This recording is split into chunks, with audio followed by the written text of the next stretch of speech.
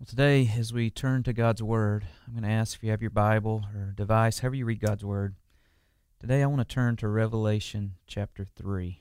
And in just a moment, we're going to look at something that Jesus specifically says to the church. In the New Testament, a lot of the books in the New Testament are called epistles. And the word epistle, it just means letter. And so letters are written to churches like the church at Philippi or the church at Thessalonica. And usually Paul is writing these, and what he's doing for the churches there is he's usually encouraging the church. Sometimes he's correcting the church, but he's writing letters to churches. But in Revelation 2 and 3, it is not Paul writing to the church or another apostle writing to the church. It is Jesus Christ writing to the church, our church, Northport Baptist Church. And if you've ever wondered if Jesus Christ stood up in our church and preached in our pulpit what he would say, this is what he would say. He would say this to the church. And so in just a moment, we're going to look at Revelation 3 and see what Jesus Christ says to us. Over the past couple of weeks, as I've been praying, especially as we've been quarantined and not being able to meet as a church, I've really struggled to know what to pray, specifically for our church. Now, as I pray, I have, of course, prayed for people who are sick. I've prayed for people who have been hurt financially or lost their jobs. I've prayed for our nation. I've prayed for our leaders. But it's been hard for me to pray for our church because I've really not known what to pray. What is God doing through all this? What is God saying through all of this? I've really struggled to know what to ask God for. About a week ago, it was the National Day of Prayer here in America. And as I listened and as I read, a lot of Christian leaders in America asked for the church to come to pray. Almost all of them asked for the church to pray for the same thing. They said, pray that in America we would have a great revival or a great spiritual awakening. And as I heard our leaders say this, and as I read our leaders ask for this, I wondered to myself if they really knew the miracle that they were asking for. And what I mean by that is this. When I was in seminary, the focus of my degree was on evangelisms and spiritual awakenings. The professor I studied under was Lewis Drummond. Dr. Drummond was a great man of God. He was a pastor, he was a preacher, he was a professor, he had been a seminary president, he was an evangelist. And now, later on in his life, he became the biographer for Billy Graham. And so what he would do as Billy Graham was finishing up his ministry, Dr. Drummond would follow Billy Graham, and he would write down what he saw and write down what he heard, and he would interview Dr. Graham. And on some of the trips he got to take, I got to go with him, and it was amazing to get to experience some of those things that were happening around the world. As Dr. Drummond taught us about evangelism and spiritual awakenings and great movements of God, I'll never forget one of the things he said to us. He said, if you study Christianity, one thing you'll see is there has never been a great move of God. There has never been a spiritual awakening in a post-Christian society. Now, what do I mean by that, post-Christian? I mean a society that once was the majority Christian. I mean a society where Christianity shaped the fabric of the moral being. It was the foundation on which the nation was built. But once that comes and goes, and no longer is Christianity the moral fabric of the society, no longer are the majority of its people Christian, now it's the vast minority, that means they're post-Christian. And in America, we're definitely a post-Christian society. So Dr. Drummond said that there's never been a spiritual awakening, a revival, a great move of God in a society like ours, post-Christian. Why? Is it because God's not moving? Of course not. God is always moving. It's not because God is not moving. It's because God's people are not moving. They stop moving. Why? Because they stop being dependent on God. No longer do they need God. No longer are they sustained by God. They simply stop. On one of my trips with Dr. Drummond, I got to hear a missionary from Africa talk. And as he talked about the amazing things God was doing in his country, about the miracles he was seeing, about the lives that were being changed, about God healing people miraculously. And as he talked about that, at the end of his sermon, he said this, something I'll never forget. He said, here in Africa, our God is bigger because we need him more. You see, there in Africa, the people needed God. They were desperate for God. They were moving toward God, so God was moving toward them. No longer is that true for us as a society. No longer is that true for us as a church. We're simply fine with the way things are. We're okay with just coming to church and hearing a sermon once a week that makes us feel good about ourselves so we can go back and live our life the way we want to live it rather than the way God tells us to live it. In Revelation chapter 3, Jesus Christ speaks to a church just like us. It's the church at Laodicea. And as we read God's Word, I want you to see what he says. So if you have your Bible, turn there to Revelation 3. And I'm going to start reading in verse 14. And this is what Jesus says to the church. He says, write this letter to the angel of the church in Laodicea. This is the message from the one who is the Amen, the faithful and the true witness, the beginning of God's new creation. I know all the things you do, that you are neither hot nor cold. I wish that you were one or the other. But since you are like lukewarm water, neither hot nor cold, I will spit you out of my mouth. You say, I'm rich. I have everything I want. I don't need a thing, and you don't realize that you are wretched and miserable and poor and blind and naked. So I advise you to buy gold from me, gold that has been purified by fire. Then you will be rich. Also buy white garments from me, so you will not be shamed by your nakedness, and ointment for your eyes, so that you will be able to see. I correct and discipline everyone I love, so be diligent to turn from your indifference. Look, I stand at the door and knock. If you hear my voice and open the door, I will come in, and we will share a meal together as friends. Those who are victorious will sit with me on my throne, just as I, victorious, and sat with my Father on his throne. Anyone with ears to hear must listen to the Spirit and understand what he is saying to the churches. As we begin to look at this text, I just want you to see one thing in particular.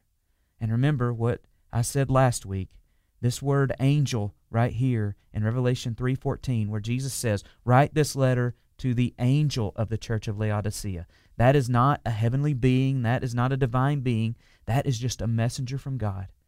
So Jesus is giving this letter to the messenger of God, the pastor, the preacher, the elder of the church, and then in turn, the messenger of God is to give that message to God's people. So that's what I'm doing as your pastor. I'm giving this message from Jesus to the church. And this is the message. This is the message from the one who is the Amen, the faithful and true witness, the beginning of God's creation. Now, it's interesting to me, that's how Jesus describes himself. This is the message from the Amen. Now, usually when we say that word, amen, that's usually our final word. When I pray a prayer and I say amen, that means that I'm done. But that's just not the final word of a sentence or a final word of a prayer.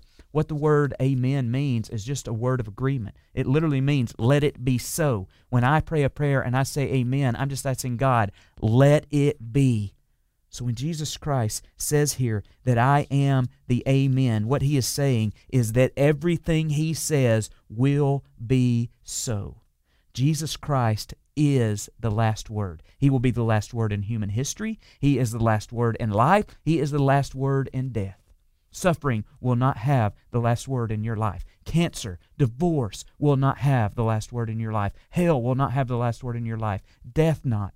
Jesus Christ alone is the amen, the final word. And for the church, our church, that means that the amen, Jesus Christ, the last word, the Alpha and the Omega, the beginning and the end, He is speaking to us. So you cannot run from this word. You can't say, well, that's someone's opinion, or that's an apostle like Paul writing to us. No, this is Jesus Christ speaking to the church, and He's speaking to us. And this is what He says. Just two simple complaints against us.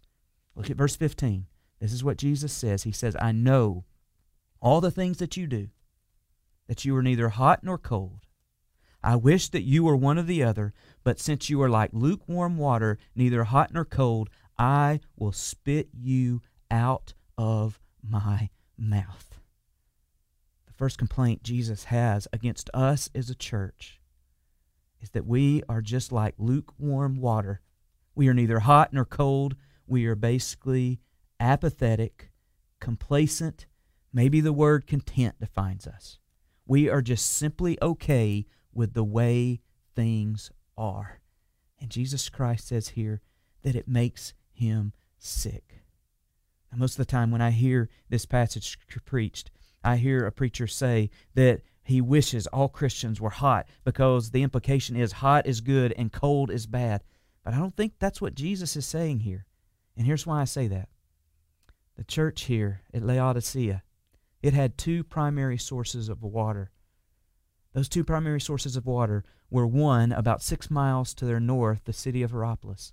And in the city of Hierapolis, they had hot springs, and people would go there to go to those hot springs almost as medicine, and they would use those hot springs, that warm water, for healing. About 6 miles to the east of Laodicea was the church of Colossae.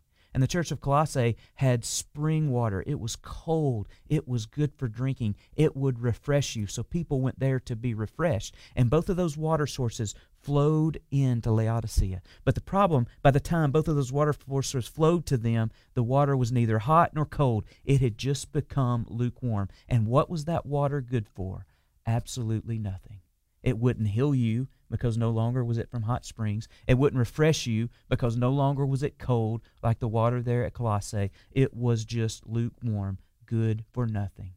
And what Jesus Christ is saying here to the church of Laodicea, what He's saying to us is that we're good for nothing. Why? Because we do nothing. Think about that term, lukewarm. What's another term for lukewarm? Another term for that would just be room temperature. That's what we would use today in our culture and society. And I want you to think about this. What do you have to do to make a glass of water room temperature? What do? You do absolutely nothing.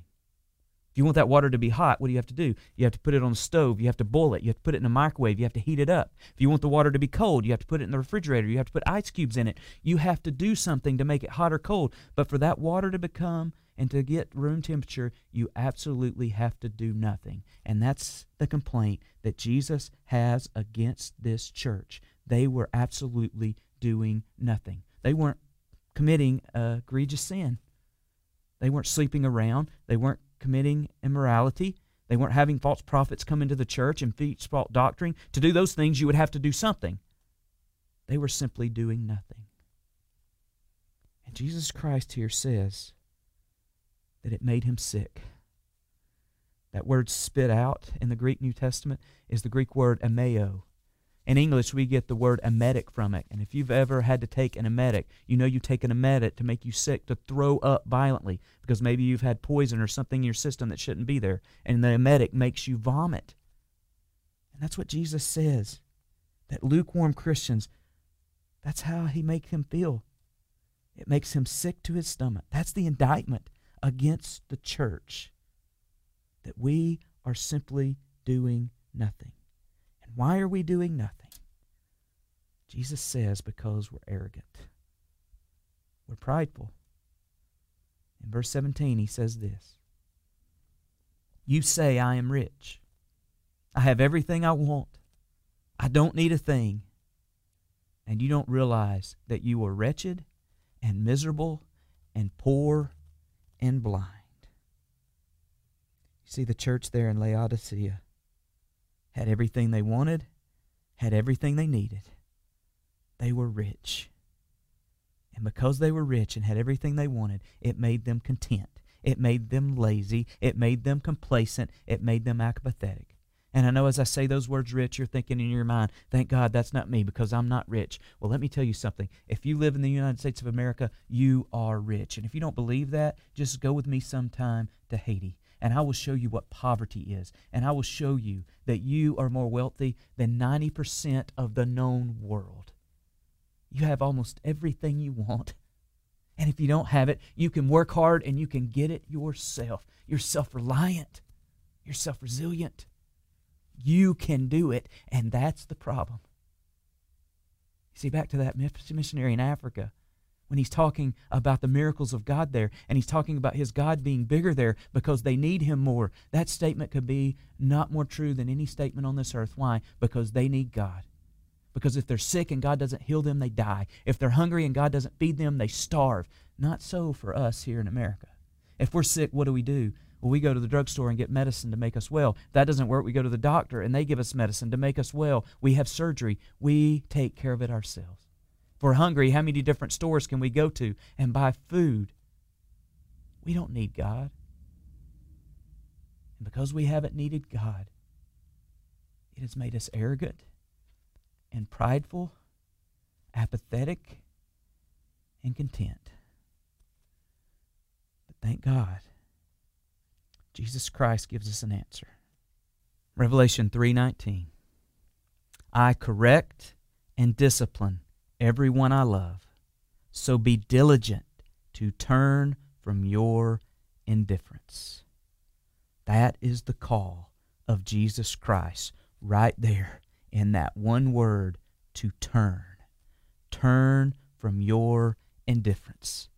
That word is used 700 times in the Word of God because that word turn is the word repentance, because that's what the word repentance means. It means that you're walking in one direction and you realize you're walking in the wrong direction, so you stop and you turn and you walk the other way. That's what it means to repent. It means to be walking away from God, and you finally realize that you're walking away from God, and you stop and you turn and you walk back towards God. That is what Jesus Christ is calling the church to do. This is the last command He gives us as the church. So many people say the last command of Christ is the Great Commission, or it's Acts 1:8, to go into all the world and make His name known. That is not the last command to the church. This is the last command of the church. Turn from your indifference. And not only is this Jesus' last command to the church, guess what his first command, his first call was? In Matthew 4, you see the first words Jesus speaks in ministry is to turn, repent from your sins, turn back to God, for the kingdom of God is near. His first word, his last word were to turn back. And that is what he's calling us as a people and us as a church to do. Listen to what 1 John 2:15 says. It says this. It says, do not love the world or the things in the world. If anyone loves the world, the love of the Father is not in him. See why John says this here in 1 John 2:15. It's because the love of the world and the love of God cannot coexist in one's heart. It's like fear and faith. Fear and faith cannot coexist in your heart if you are a believer. You will either be afraid or you will stand in faith. It cannot be one or the other. And the same is true for the love of God. You cannot have the love of God in your heart and the love of the world in your heart. It is either one or the other. It works like this. If you have the love of the world in your heart and you are pursuing the things of this world, and the things of this world make you happy and they satisfy you, and that's all you think about, that's all you long for, that's the priority of your life, like your job, like your possessions, relationships, whatever it is, then what those things do is they drive out the love of God from your life. But the reverse of this is the same. If you have the love of God that fills your heart, it drives out the things and the love of this world, so that the love of God becomes your priority. It becomes your focus. It becomes your everything.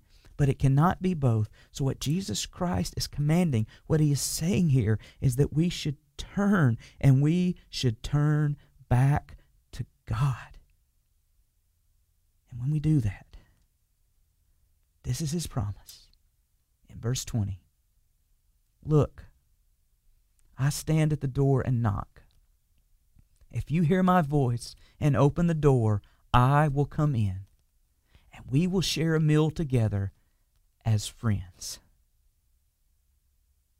Almost every time I hear Revelation 3:20 preached, it's preached in the context of salvation and Jesus Christ standing at the door of an unbeliever and knocking, and we have to open up the door of our heart so that He can come in and He can save us. That's not the context of this verse. This verse is written to the church. It's written to our church. And it's as if Jesus is standing at the back door of our church and He is knocking, He is banging, and He is pleading to let Him back in. To be our hope. To be our focus. To be our love. And when we do, His promise is that He will come in and we will share a meal together as friends.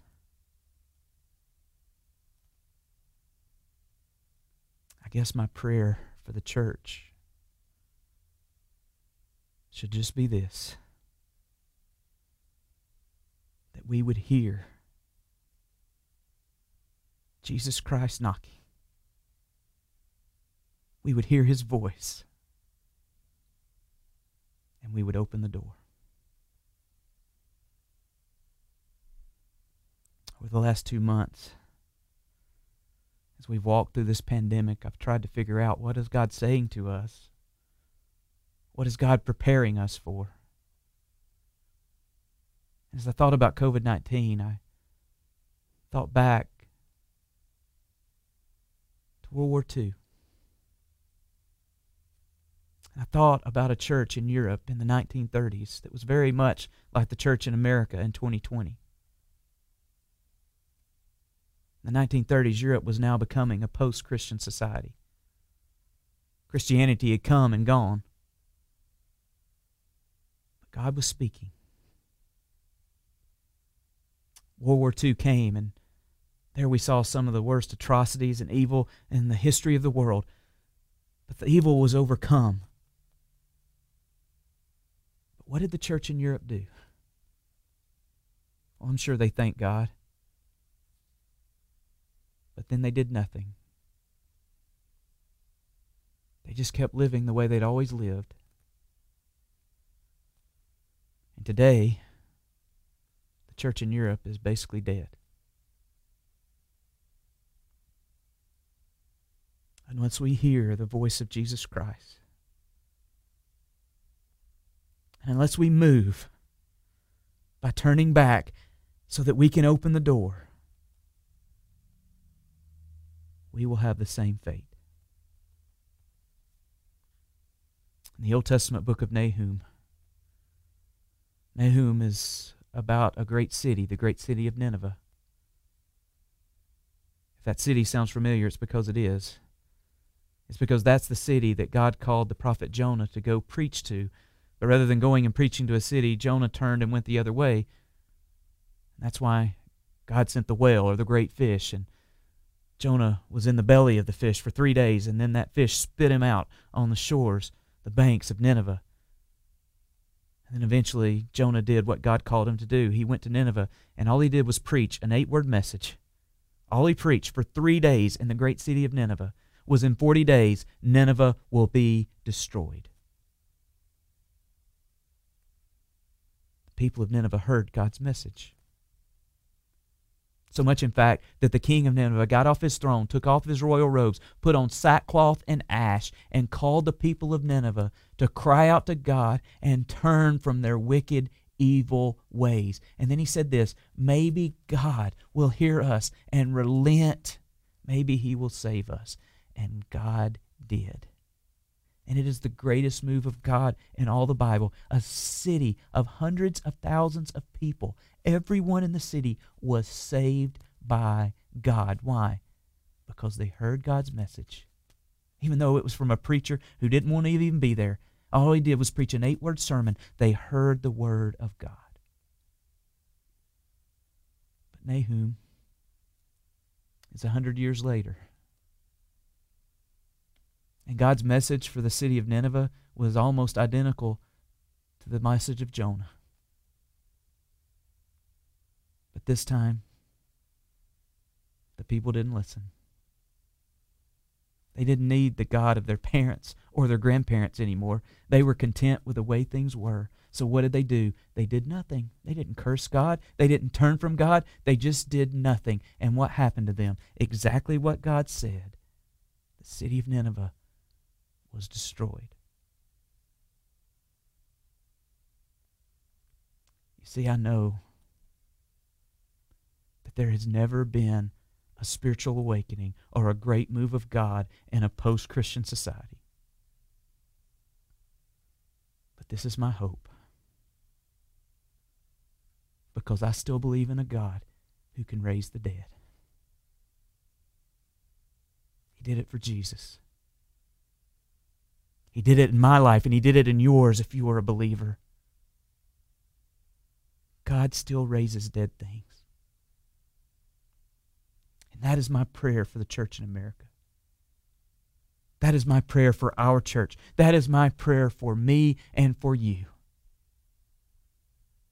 That God would raise us up as we turn to Him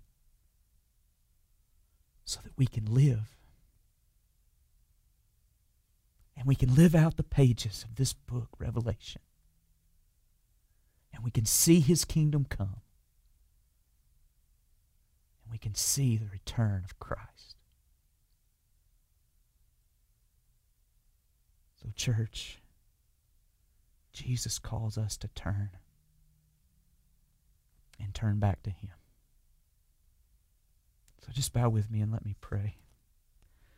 Lord, my prayer is that we would hear Your voice. And Lord, not only would we hear Your voice, we would listen to Your voice and the call and the command in which You speak. Lord, I pray our church would turn back to You. And we would see our arrogance and our pride, our self-dependence and our self-reliance. And Lord, we would turn in desperation with our only hope, with our only prayer being You. And Lord, I know Your word is true, and I know if we do that, You will save us. You will raise us up, and we will see the kingdom of God.